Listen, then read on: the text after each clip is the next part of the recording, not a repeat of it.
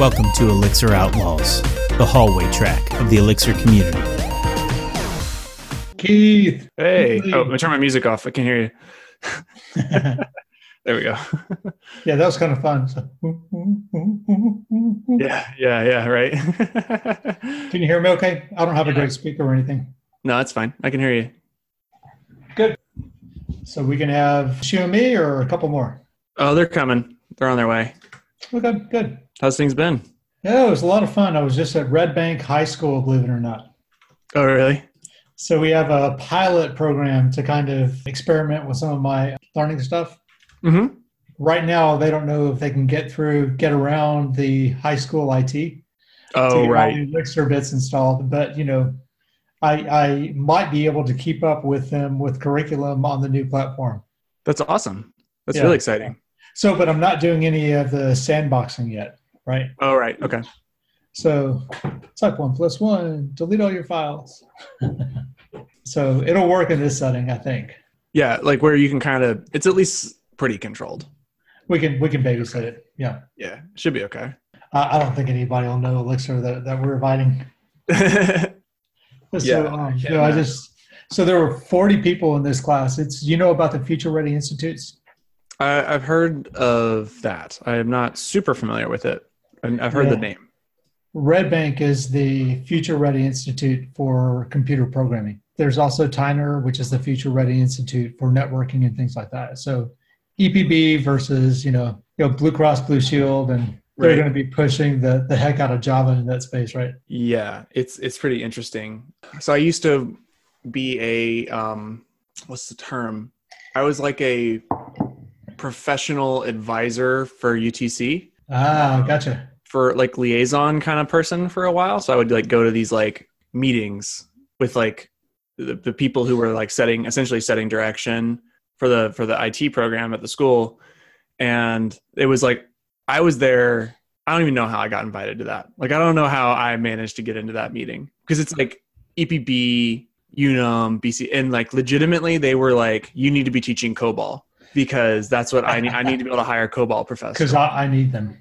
Yep. And so like UTC was like, okay, we'll do what you want to do. We do COBOL now.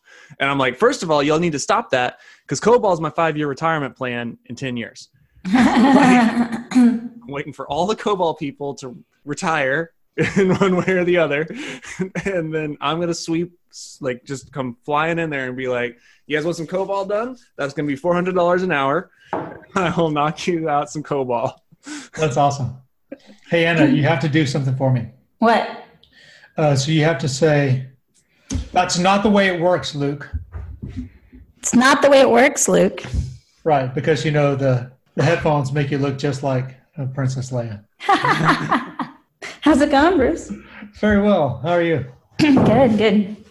You got a cold there? I'm recovering from a cold, so. Do you have the right virus filters on your mic there? Virus filters? I know, right? Luckily, nobody uses it except for me, so it should be okay. Yeah, but we're on the other end. Dad, how was Lone Star? It was great. Did you hear that Jim gave us the conference? Oh, wow. Yeah. How did I not tell you that? I don't know. I just assumed you knew that. I didn't. I should have. How did I miss it on Twitter? You know what? I think we talked about it. Wait. No, it was just me and you last week, right? I have lost track of what's happened. Yeah, but you didn't mention that. I thought for sure I brought that up. No. Oh, okay, yeah. Well, anyway. Yes, that's huge. I mean, I think that we could do some things different there. So Jim ran a great conference, and I think we're ready for the next step, Yeah, that's awesome. It'd be great for it not to be in a strip mall. It would kind of be great to have the 20-30% women like we did in Chattanooga. Mm-hmm. Yeah. Cool. There's room to move that one for the better, I think. That is so exciting. Cool. Yeah, thanks.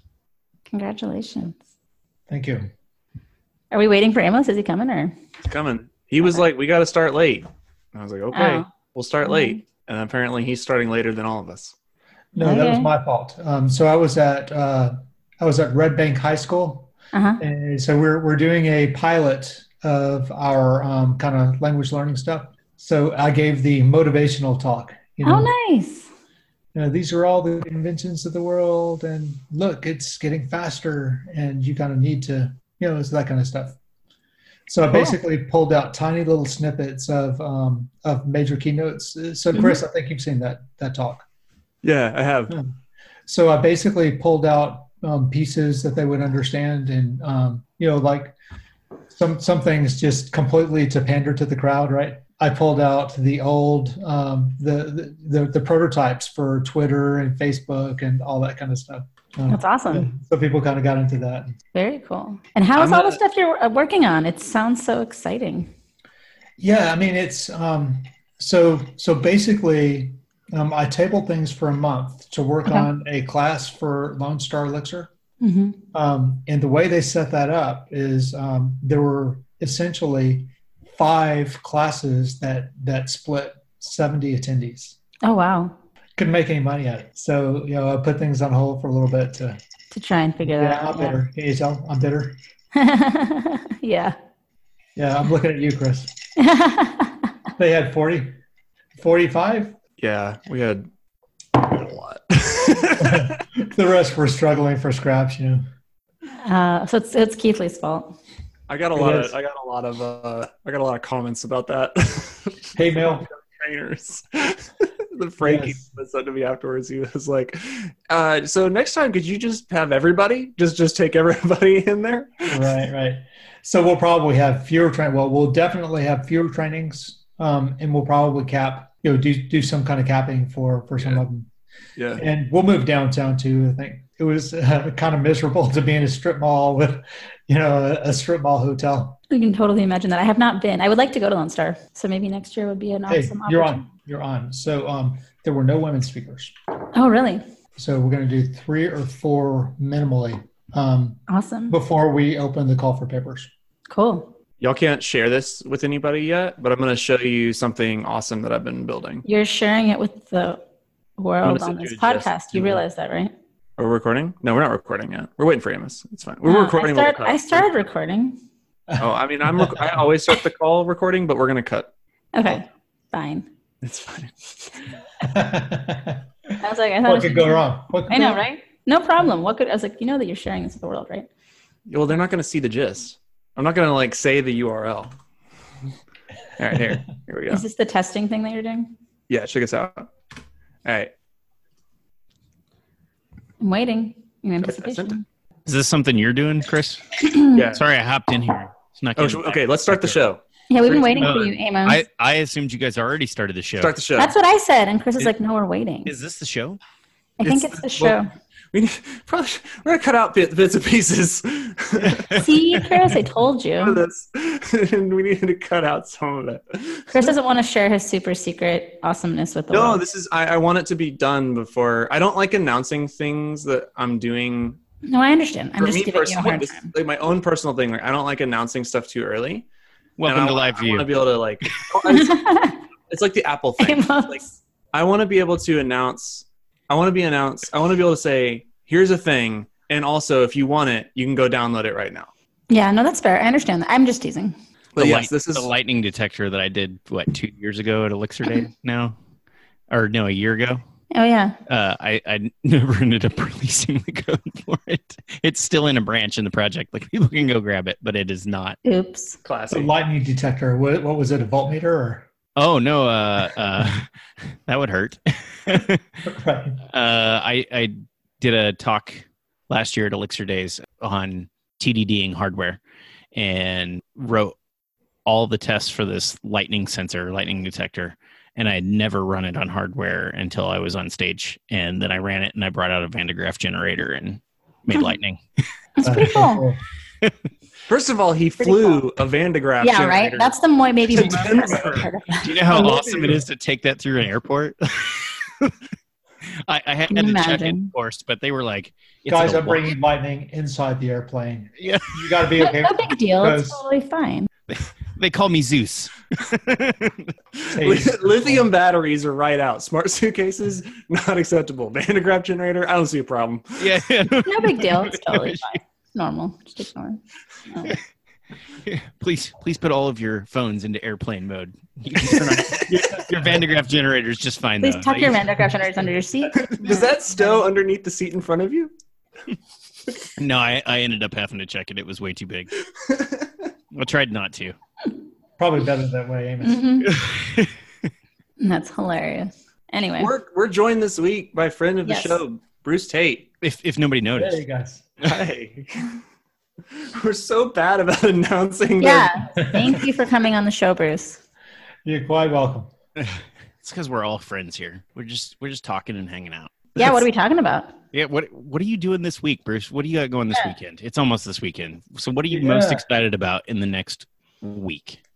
Well, actually, can I use the last hour? Sure. Yeah. So I just got back from Red Bank High School, and the idea is that I'm starting a computer language learning company, and we want to start that with Elixir, and I want to see how these teaching techniques are going to play with non-programmers.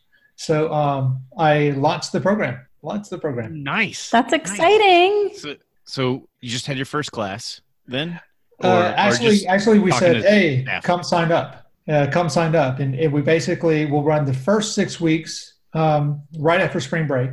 And then hopefully next year we can do more exciting things like, maybe build a photo booth or a Van de Graaff generator or something like that. Nice. So you in the last hour you started signups. So what happened in the last hour that excited? Yeah, we basically said, hey, we're doing this. Come sign up, and we passed out flyers. We passed out 40 flyers for That's 30 awesome. spots. 15 Mac computers, and we'll pair on them. And most of the people will have never seen a program in their life, right? So the first 3 or 4 weeks we'll focus on things like Elixir syntax. So I find that one of the problems in teaching language in our community is that you have to focus too much on things that generate friction right out of the gate. You have to install, you have to basically learn a whole new terminology. You have to learn new syntax. And so what we did is basically built an online learning platform so that you could do the first major chunk of Elixir without ever installing anything. And so that way we could spread out the friction over time. So you could start by learning the basic primitive types and advanced types and how they come together and how you compose characters into strings and characters or just integers, all these things. And rather than say, hey, you can imagine that if you typed 6 plus 4, you'd get 14. Look, that's what the output would look like, rather than typing it yourself. When you type it yourself, you start to get things like muscle memory and all that kind of thing. So that's the first piece of Groxio that we're announcing. And we'll put it in front of users in this setting before we ever send it out to the public. So we're very excited about that. That's awesome. Awesome. Good work. Yeah, Bruce, what inspired the start of Groxio, right? This journey. It sounds rad. Yeah. So I worked for a fun company called I Can Make It Better. And it's essentially a market research company. And basically what is a dying field? Most people are doing market research in paper, and most people are sending surveys. And what tends to happen when you're sending surveys is that folks are motivated to get the opinions of others, so they pay for opinions. And when you pay for opinions, behaviors change, right? So what's happened is we've paid more and more for opinions, and then the people who are paying for the opinions say, well, we need more opinions. The surveys have to get longer.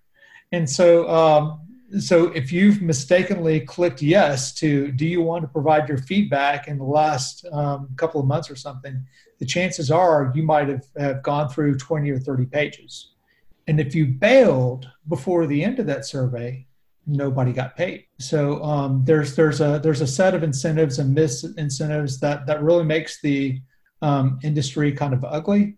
Mm-hmm. Solving that problem was fun, but it didn't feel like I was making a dent in world problems. And so Groxio is basically, I can sell what you can think of as a smart blog post and help people learn computer languages, and have more time for doing the computer club at Red Bank and my mentoring programs on Thursday nights.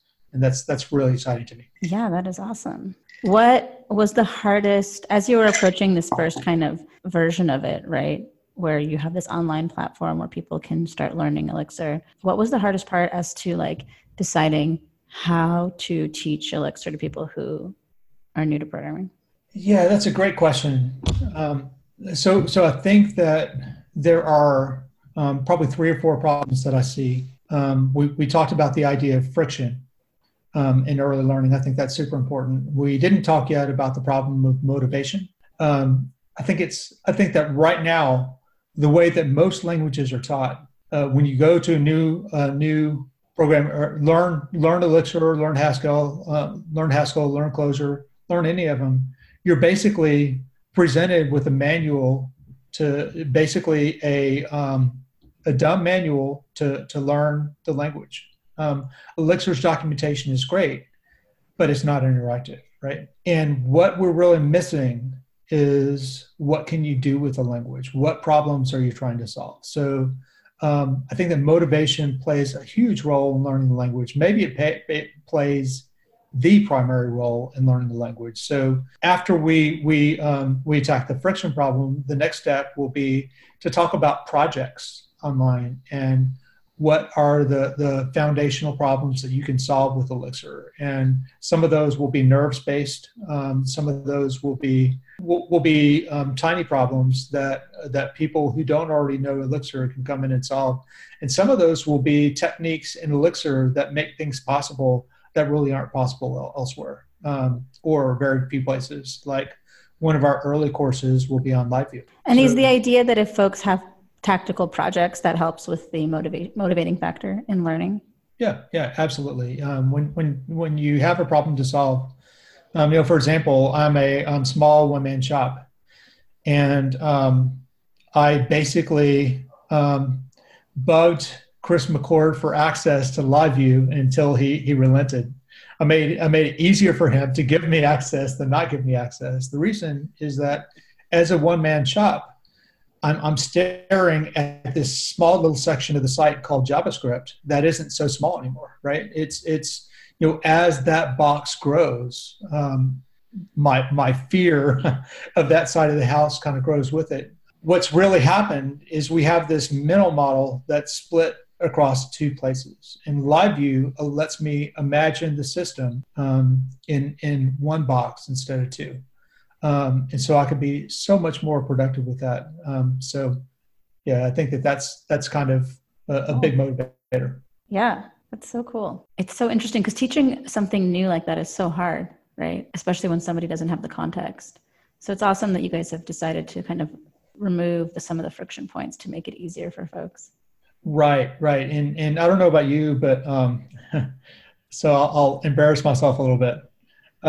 When I learned to program, I wrote games in BASIC. And my first couple of games in BASIC were when I was a teenager. And one of the programs that I wrote, one of the games that I wrote is basically you saved it on a cassette tape and mailed it in to the they called it Chromaset magazine, where basically they would sell audio files that were ones and zeros that sounded like a modem. But this game, I was a teenager with teenage judgment, and I said, hey, wouldn't it be great to have a game where there's a burning building and where people were throwing their children out the window and you had to bounce them across the street safely? I thought that was a great idea, right?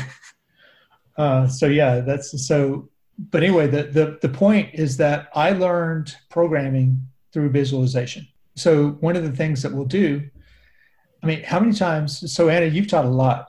How many times have you tried to introduce the concept of an atom? And people say, well, what is that?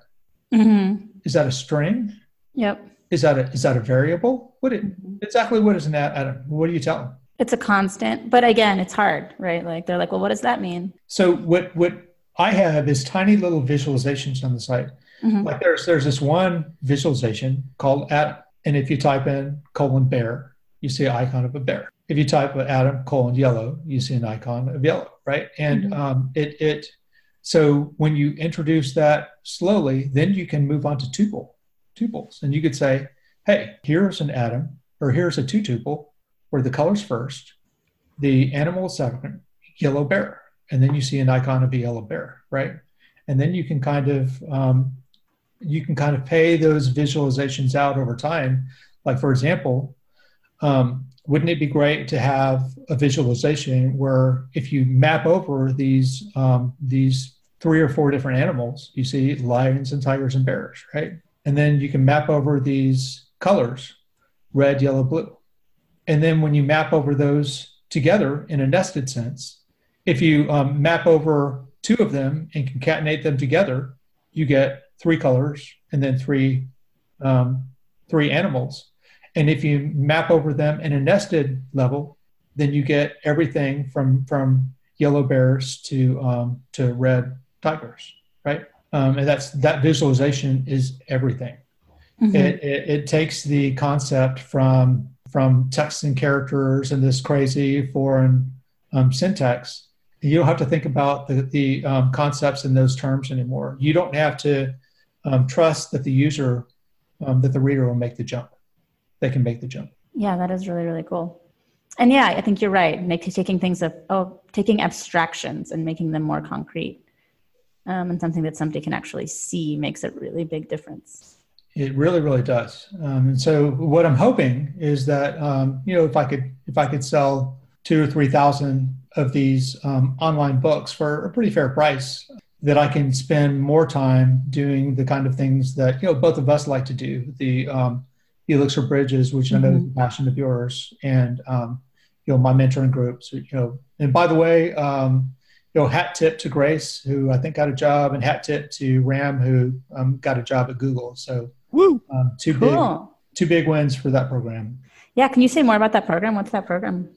Yeah. So essentially a couple of years ago, I was at a conference, I won't say where, looked out and there were 403 people, and 399 of them were white guys. And that just kind of shook me to the core. And since then, I've been trying to think about ways to actually open that up. So we started a mentoring program in conjunction actually with Gig City Elixir. Gig City Elixir, the premise was, let's get some of the best programmers in the world. Let's bring them to Chattanooga, and let's give away enough tickets to where at least 20% of the conference would be women and minorities. And so we had a couple of targets. We expected, at the conference, we expected 8 women, and we got like 32 or something like that. But the whole goal for Gig City Elixir was to start some conversations with those mentees. And so there's been anywhere from 4 people, all the way up to 12 at any given week, and it changes. But we teach functional programming, and the goal is that. So right now we're kind of in this slice of time where you basically, a lot of the object-oriented knowledge doesn't apply anymore. That people have to unlearn that, and so there's an opportunity to catch people up that haven't participated really ever. Wow, that's awesome. And you did a fantastic job of that at the conference. I noticed that it was a big thing whenever I left out of there, was how many women that I even, got to speak to that normally at a conference, I see just a few, and we don't have a lot of interaction. And I sat at tables where the whole table was all women except for me. And it was fantastic to get that different input and put me out of my comfort zone was a wonderful place to be for me. Oh yeah. So there were 2 conversations or 2 little moments that just kind of, they gave me allergies. Not really. I feel anything, but I got allergies. So one of them was we have a close family friend. Her name is Sarah Jane Gates. She's absolute dynamo, and she doesn't know anything about technology, but she helped put on the conference. And she said, Bruce, we have to get a picture of what happened here. And so we didn't, at that point we hadn't counted. And when they said all the women come to the front, stand right here, somebody said, Maggie said, I can't see y'all, scrunch in, scrunch in, scrunch in. And then somebody in the back of the room yelled, we can't fit in the frame. And, started tearing up and everybody started crying. And I got allergies. It was really bad. So, and then there was another moment that was really cool where I was talking to a woman named Tess, who's since then has started to help with our mentoring program. And she said, the hardest thing about being at a conference, Bruce? I said, what? She said, you have to be on your guard all the time. And so she said, this is the first time that I've been able to relax and learn at one of these. And it was great. It was just really great. And it's happening again, right? There's another Gig City on the way at the end of the year. Yeah, well, 2 conferences. Actually, Jim Fries has passed the torch for Lone Star Elixir. So we'll be taking that one on. And we hope to do some of the same things. We have some early plans for some programs in Austin. We're talking to some early partners that'll help run that. But yeah, Gig City Elixir is going to happen again. And, I know that we're not going to top the speaker lineup the first time. I mean, we had 7 people who had given international keynotes in the last 5 years or so. And that's, kind of stunning. But we will have. Now the plan is to make the next 7 people that will give the next international keynotes. Yeah. That's right. That's exactly right. Anna, your talk was fantastic, and it was really cool for me to look out and see Grace McPherson kind of watching, saying, "I could be that." It was really great. That's really cool. So now you have you were from Austin, right? Yes. So now you have home conference and new home conference. Right. Yeah. That's meta, Amos. I like it. That's so how do you envision Lone Star Elixir being different than Gig City? So a couple of things. First, I would like to personally thank Jim for everything.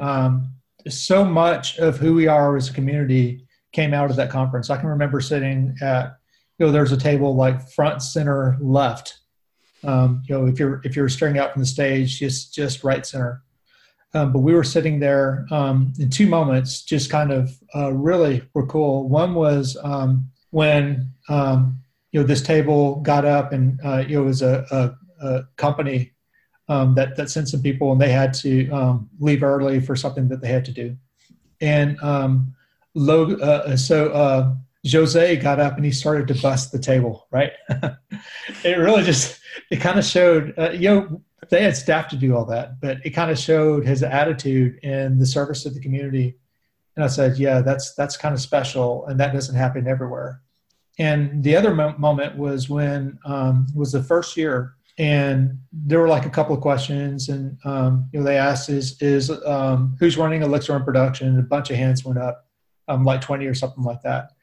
And we were wondering whether we were gonna hit 90, and we actually got to 95. And we said, we kind of leaned in and we said, we think we just hit critical mass, and I think that we did. But yeah, but the things that there are some places that I think that we could grow. Like I do think that when there's one person, diversity programs are tough, right?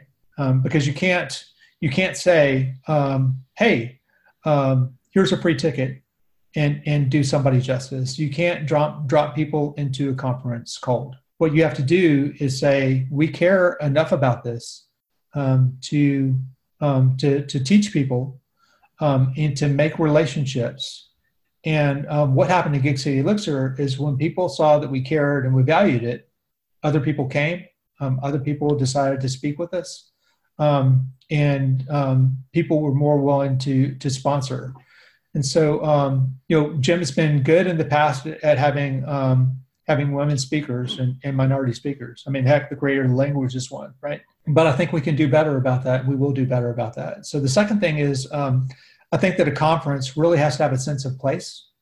Chattanooga and Austin are very different places. But in the beginning, it made all the sense in the world to have this conference at Norris Conference Center, which is, for those of you who've never been before, it's in kind of a strip mall and a little bit And as the traffic has grown in Austin, it's become more and more isolated. So the second thing is I think that we're going to really try to weave in a better sense of place. Try to move it downtown. We might have to juggle some things, like we might have to shift the conference forward and the training back. And since most of the people at the conference attended the trainings, we could do that. So that's the second thing. We'd like to take advantage of the unique sense of place. The third thing is it'll be a little bit different. Lone Star Elixir is pretty much invite only. So I do think that we want to do a call for papers for Austin, because it's kind of a showcase Elixir conference, and this is kind of how we see the conference grow and we see speaker pools grow. But I think that there's still an opportunity as we do a call for papers to say, hey, we have a bar to meet. If we want to raise up new women and minority speakers, before we even start the call for papers, I'd like a certain percentage of the slots filled, maybe somewhere around 30 or 40% for women and minorities. I know that that's not great because it's a lower percentage of either or, right? But it's better than we've been doing, and I think we owe it to the community. No, I think that sounds great, actually. Are y'all thinking about, I mean, I'm sure you've thought about this, but are you thinking about like putting some stuff in place to do like new speaker mentorship, or like from like get like experienced speakers or people who've done it a few times to like meet early with new speakers in order to sort of like help them run through talks and give them pointers like before they get there, anything like that? We haven't thought about that. That's probably a great idea, especially with some of the local conferences. It might be that we focus on having a local mentor program and kind of focus our resources on that problem first. Basically, we do want to open up the conference a little bit more to be just push the borders out a little bit, so that it's Elixir and the Elixir ecosystem. One of the cool things about Gig City Elixir, I thought, was that we had some talks by John Hughes, who was absolutely fabulous and who has this passion about the language, about functional languages that goes way, way back. And face it, Elixir is partially born of some of the ideas in Haskell with the reduces and the iteries in the collections. And we also had, I think the best talk of the conference was probably Stu Holloway's talk. Absolutely. Yes. And we actually had no disagreement there. Yeah. So we had him out a second time because we didn't record the talk. So we'll definitely do that next time. But I was kind of kicking myself and saying the world missed this talk, and it's my fault, right? But Stu's talk is now online. It is online. We brought him back out. We paid the ticket out of the Gig City account, and that's less profit. But you don't do conferences like these to make money. You do them to kind of foster the community, and for us, we want to kind of promote learning Elixir. So it is really worth it. And but the point is that Stu was there because we viewed Elixir a different way. We viewed it as a functional language with certain foundations, and certainly the macro system and many of the philosophies in the Elixir community come from there. And Stu's talk was wise. It's a great talk. Well, I think that was one of the things that felt so nice to me and so exciting to me about Gig City. I mean, it's also clouded with the fact that it just felt surreal to have this many people like this. I don't know. It's in my town. Like, I don't know. It's just bonkers. Like, I couldn't get over it even when it was happening. But I think one of the reasons it felt so exciting to me as well was because you got a bunch of different points of view that weren't all super highly technical Elixir-y things. Like, you got these bigger ideas. And I think that's really important. I think that's really, really important for any community, because otherwise you become sort of a I don't know, you become like a bubble. Like, you only share the same idea.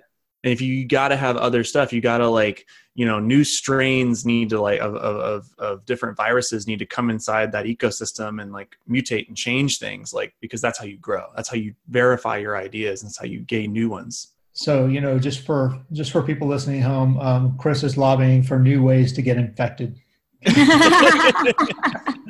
I love that metaphor, though. Through viruses and things like that, we get immunities. We do change. We do evolve, and it's very much the way that we've thought about things. I can't take credit for the entire speaker panel. I did cash in every IOU that I'd had, in the last 20 years or so. But James Gray was a huge part of that speaker panel, of putting the speaker panel together. And our perspectives came together in really a marvelous way. So I've been working a little, Chris, I think that we've talked about speakers, and Amos, I know that we've talked about speakers. Next year is going to be really exciting. We have we have a new theme. It's going to be a things-based conference. So we'll have Jackson Schneck out, and Todd will come out and give a talk, and Frank will come out and help give a training. But yeah, that'll be nice. And then I'm also talking to, I think that Ricardo. I don't know if any of you guys saw his talk in Austin, but he had this situation where there was a what do you call it, a host, a cloud host provider. Mm-hmm. And they had, all these high-end computers. And Ricardo, if you've ever seen him speak, he's just got this marvelous intonation, and he's from Chihuahua, Mexico. And, he can turn on the accent when he wants to go for the comedy angle. So he had this one part of his talk where he said, where he was running Elixir, and the way he got it in is he snuck a Raspberry Pi into a corner of the data center. He was actually serving part of his application from there.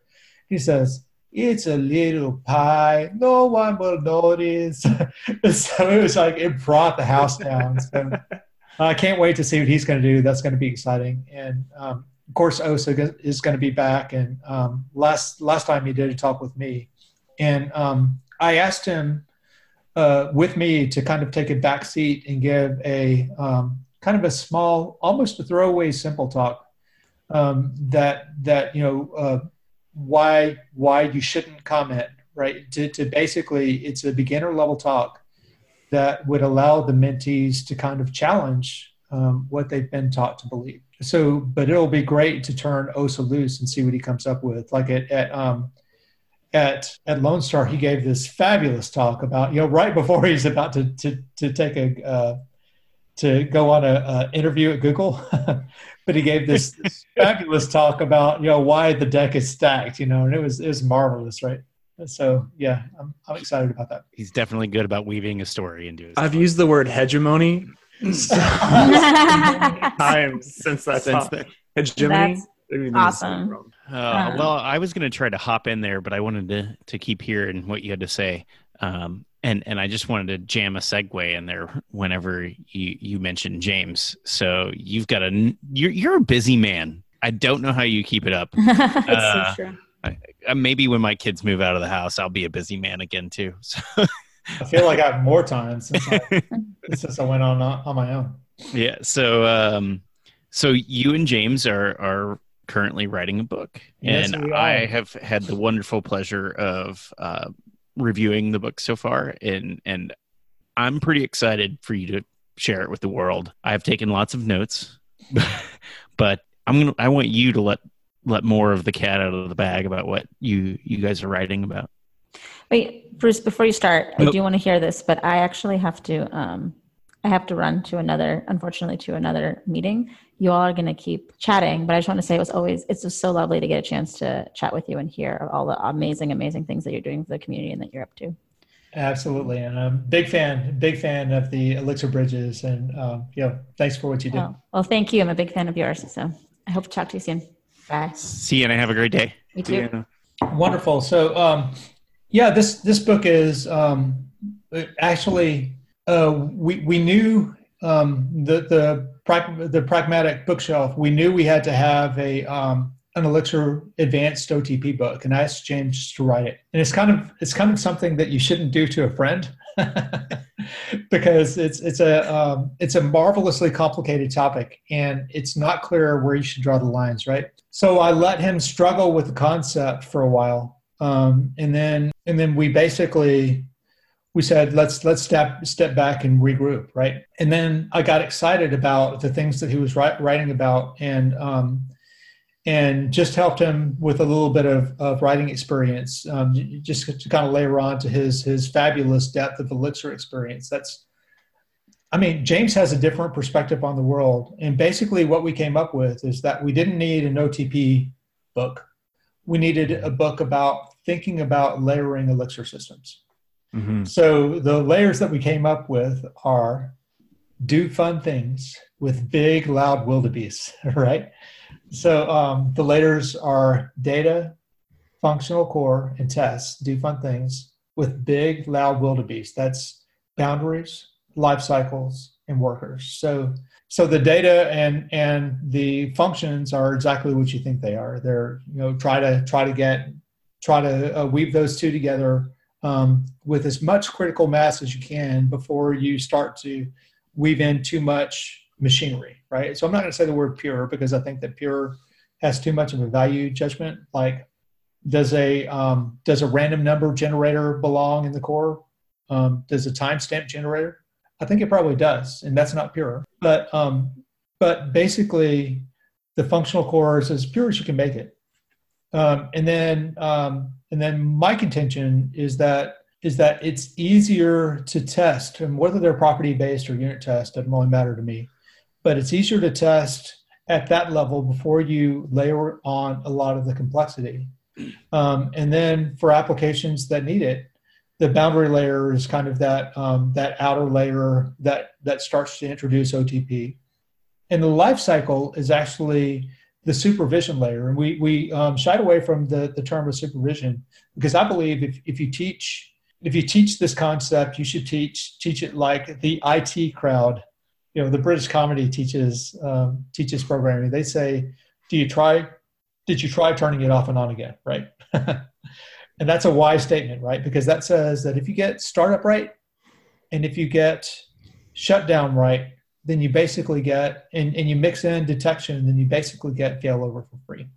So we teach people to think about supervision in terms of life cycle, and workers is basically ways to share work, like pools and things like that. So we don't believe that all applications need all these layers, but we think that that's a useful way of thinking about atomic individual pieces that we call components. You can call them whatever you want to, but we also think that that there are ways, there are granularities that you talk about for building components. There are ways that they work together.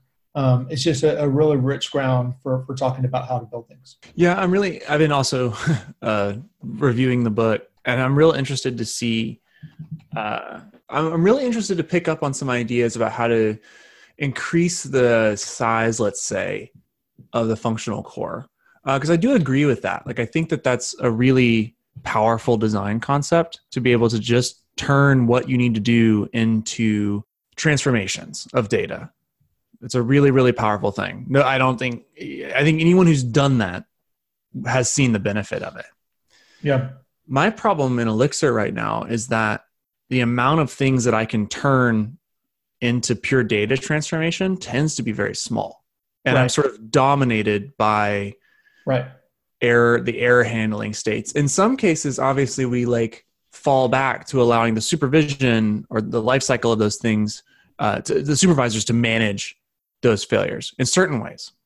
But if I need to, let's say, store data in a database and I need to know that it got stored in the database, and I'm having to deal with an array of possible failure conditions, like some of which are fatal and some of which could be handled by the supervisor and some of which I need to handle from a programmatic standpoint, I find it hard to do more of that in a stateless way where you could, and I guess in the Haskell like monadic approach of descriptions of things that you want to do that then you pass over to the runtime and say, do these for me, please. And I have a hard time layering in that way. Right. So I think that's kind of the fundamental problem with how we go to Elixir today. It's so if you think about it, this whole industry has thought about the class of commercial application building as taking a persistent model and babysitting it with a web UI. And we do that over and over. And most of the designs look like that. Mm-hmm. In Haskell, you don't necessarily approach a problem that way. You basically start with pure functions and code up as much of that as you can. And I think that we have programming models that allow you to work in this way.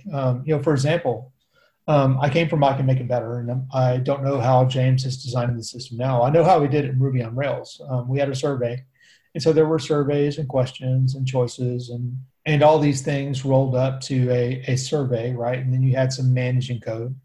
And once you attach a manager to a persistent survey, then you're kind of in the realm of width and outside of the realm of pipes, right? You're with the clunkier composition. But if I imagine the problem today, then what I would probably do is to do a completely stateless model of a survey, and then I would wrap that in OTP, and I would add my database interactions just as if I was accessing a write-through cache, right?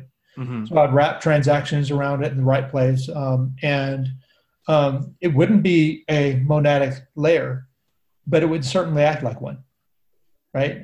You can, all of us in this room can, or this virtual room, can imagine how we would shape the software, exactly what the failover would look like.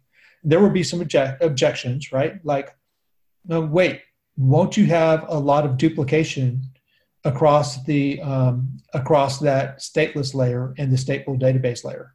And my answer is some, but I'm willing to pay that price to basically be able to operate and interact with my code in a stateless way, right? So for example, for Groxio, one of my concepts is a lesson. Mm-hmm. In a lesson, you can imagine it's just a state machine.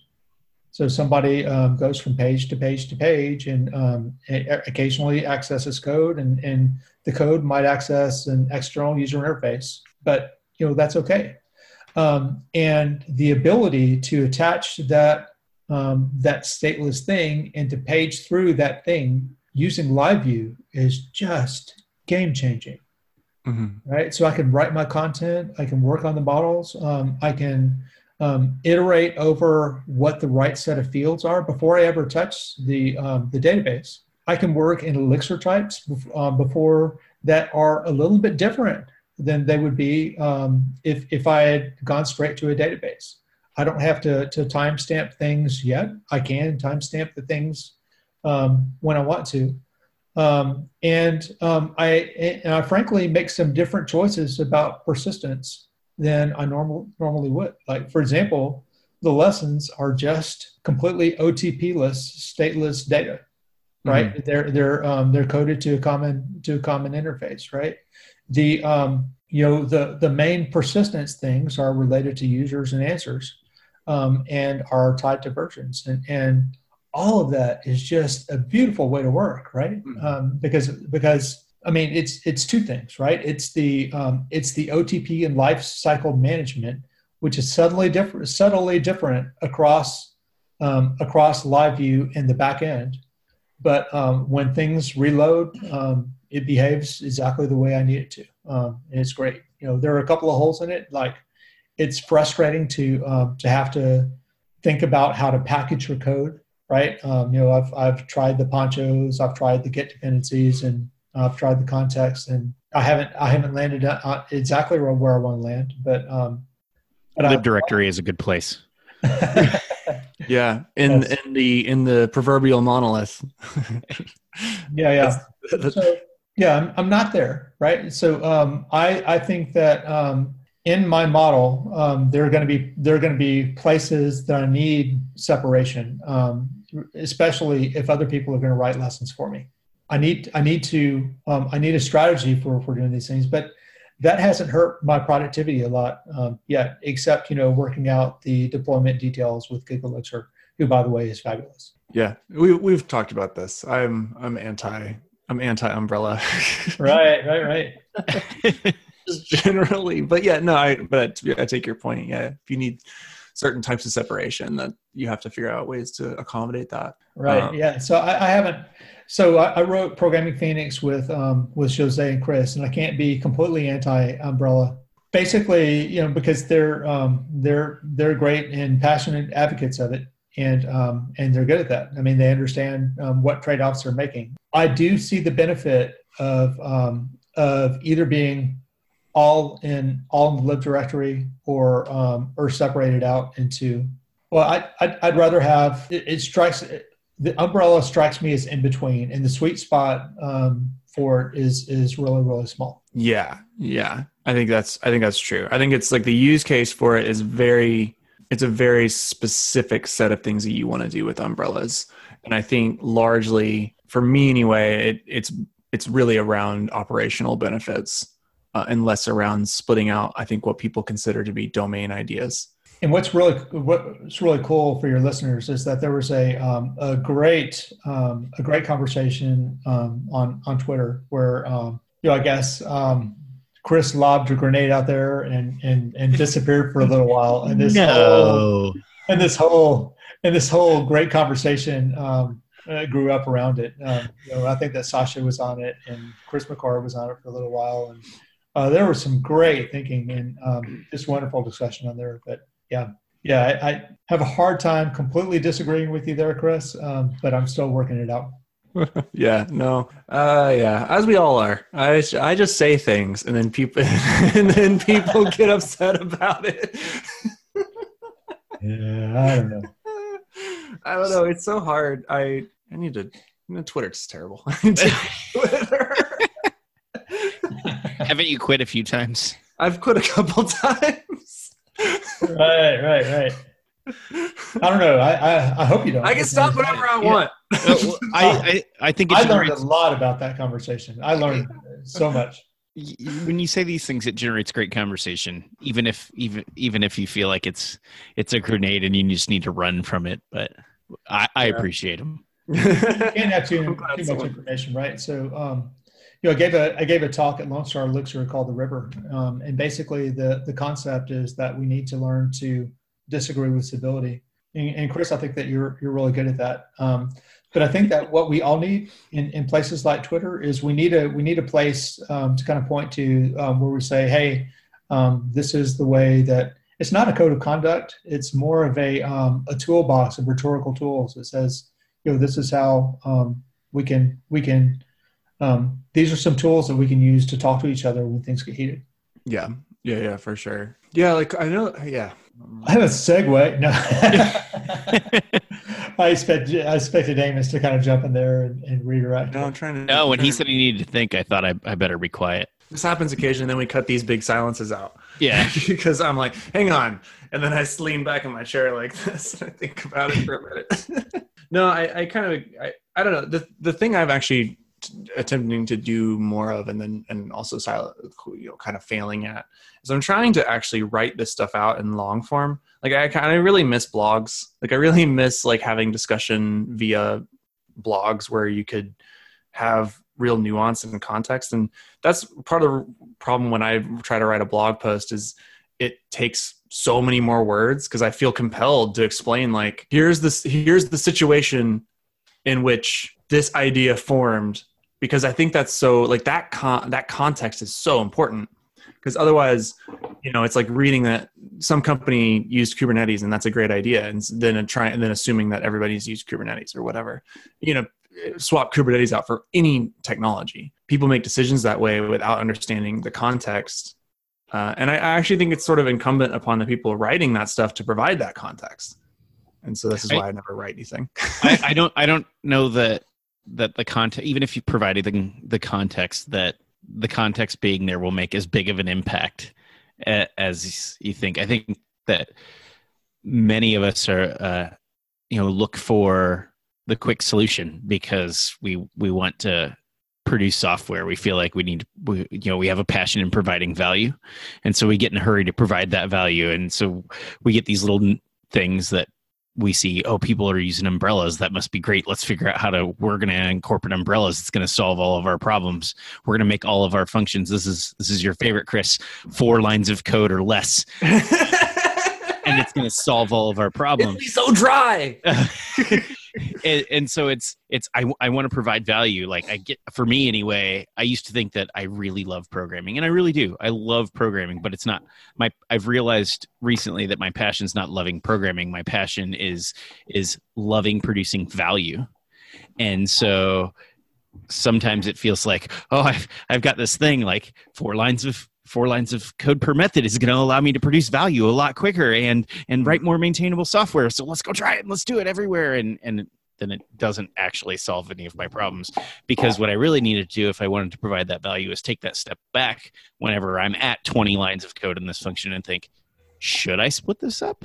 And so these things are opportunities to think, but then whenever you talk about technologies, they really do the same thing as the little rules, hey, you can solve everything with Kafka or Kubernetes or Elixir. Yeah. That's the modern day architecture. Is first of all, you draw a big box and you put a Kubernetes label over it, and then you put a bunch of smaller boxes inside of there and one really long box called Kafka, and then you make all the arrows point at Kafka, and you've just solved modern architecture. Like, you could give any talk at any architecture technology conference anywhere. You're like, you see what I've done here is I made all the arrows. They point at Kafka now. Originally, all the arrows, they pointed everywhere. They just pointed to all the other boxes. So I took all those arrows and I made them point at Kafka. And now everything on the other end of Kafka, you can do Kotlin, you can do Elixir, you can do whatever you want. Just make sure those arrows, take them, twist them, make them point up at the Kafka, and it's great. All right. My daughter just walked in, sat down across from me. I believe that she's in a class, and she's now shushing me.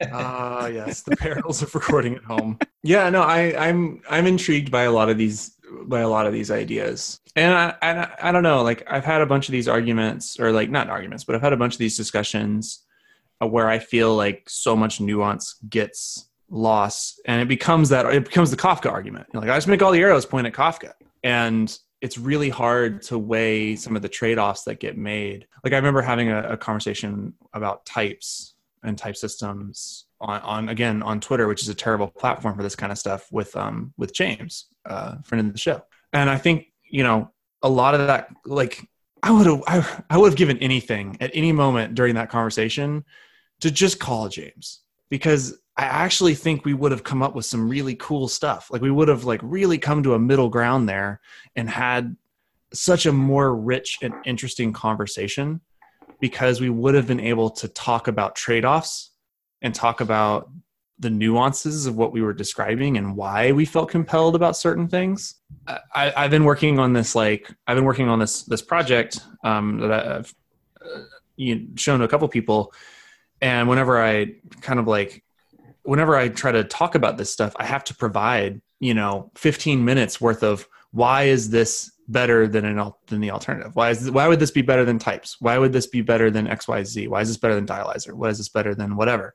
And it's really hard because you have to sort of explain like what you're optimizing for and the reasons that you've arrived at the way you feel about them. Like the reasons you feel compelled by certain limitations in existing tools or whatever. Critical thinking, problem solving, right? It's hard to get the nuances of either into how many characters are our tweets now? What is it, 288 or something? Oh, I don't even know. Yeah. It's not enough. It's not enough by at least like an order of magnitude. You can't get nuances in there. It's not even for that, right? I mean, that's, I don't know. I've been staying off of there because I find it, I find it hasn't been enriching certain parts of my life, but yeah. Next time that you're going to post something on there, can you just put hashtag grenade on it, and then, Just toss another. and then Just I can just put a search. I gotta find another maps versus structs to throw out there. Like I gotta find. Yes, that was great. But it's so weird. I mean, it's so funny to me because like That was a I great look at our- discussion, Keith. It was great. but I look at our code base. I like across 10 some odd Elixir services at Bleacher Report. There's a single struct definition. Like there's a single def struct. I looked. I think you need more. There's a single one. That's the secret, though. I You mean, need more. now granted, there's some that are defined by ecto, so the def struct keyword's hidden. So there's more structs in the code base. But like in terms of structs that we have built, there's one. And I don't think you could make a compelling argument that if you had more of them, it would be better. Like it wouldn't serve more traffic if you had structs. I don't know. It's like it's optimizing for a totally different thing, and that's what gets lost. So here's the thing, Keith Lee, Chris Keith This Lee. happens all He the answers time. by just about anything. It's Yeah. okay. Here's the thing. So when you make generalizations like this, you have to group together all of the pieces of things that you're endorsing, right? Mhm. So Mhm. you can't make a blanket statement that unit tests are good or unit tests are bad until you see the other types of checks and balances that you have in a code base, right? So Mhm. the answer. So when we wrote Adopting Elixir, we talked about a lot of things like some documentation tools. You know, we talked about Credo. We talked about different test strategies. The answer is almost never to do all of them. The answer is to do is to do the core that gives your team the most value without stepping too hard on your efficiency, right? So. And the way to say that is that you have to optimize both short-term and long-term value, period. Yeah. And if you can't, and so that's why Twitter's not enough, right? It's because when you're making a nuanced argument, you have to lay out the problem that you're solving. And I think actually blog posts that have many of the same problems, right? Because if you have an argument about, for example, let's take one. Static typing always improves code quality, right? Mhm. Mhm. Well, I was a witness to a conversation between a guy named David Turner, who was the father of Miranda, and you could argue of lazy, strongly typed systems, Mhm. and Joe Armstrong. And what David Turner said was, "Hey, Joe, I'm surprised that you've been able to get reliability for your core systems at Ericsson Mhm. that approaches or even surpasses the reliability that we've been able to get out of ours, which is strongly typed." And the reason is that Erlang does have strong checks and balances. They're just a different kind. Yeah, it provides that. That's such an interesting idea, right? Like so much of what we do is about, well, at a certain point, so much of what I end up dealing with is about, reliability and being able to sort of build things that withstand transient, unforeseen failures. And it's like, well, there's a term in like a lean manufacturing, and I'm forgetting the actual Japanese term for it, but it stands for like mistake proofing. You make something that actually where you can't make a mistake in the way that it's used. And so an example of this is like USB. As annoying as USB is, where you never plug it in the right way the first time, it's also mistake proof. You can't plug it in wrong. It's annoying, but you can't do it wrong. Yep.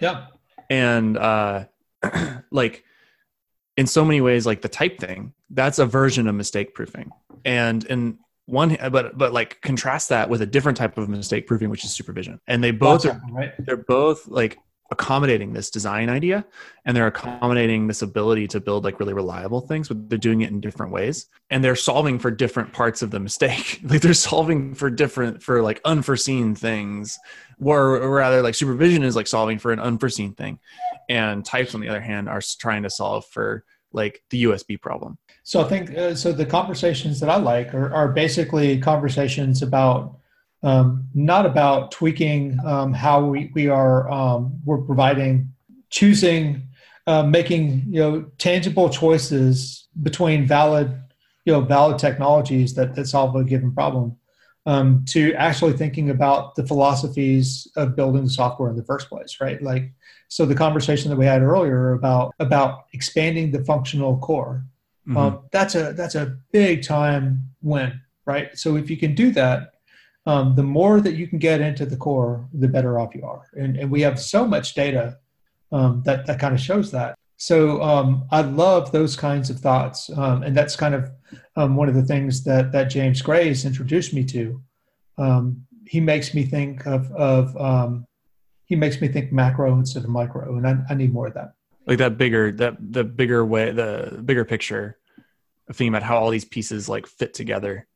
Yeah. I mean, and I could look at James's code and I could say, hey, I wish you made that function smaller, right? Because I am one of those like function count junkies, but together we kind of had the combination of the macro and the micro thinking, and it was really, or it has been lovely to work with him so far.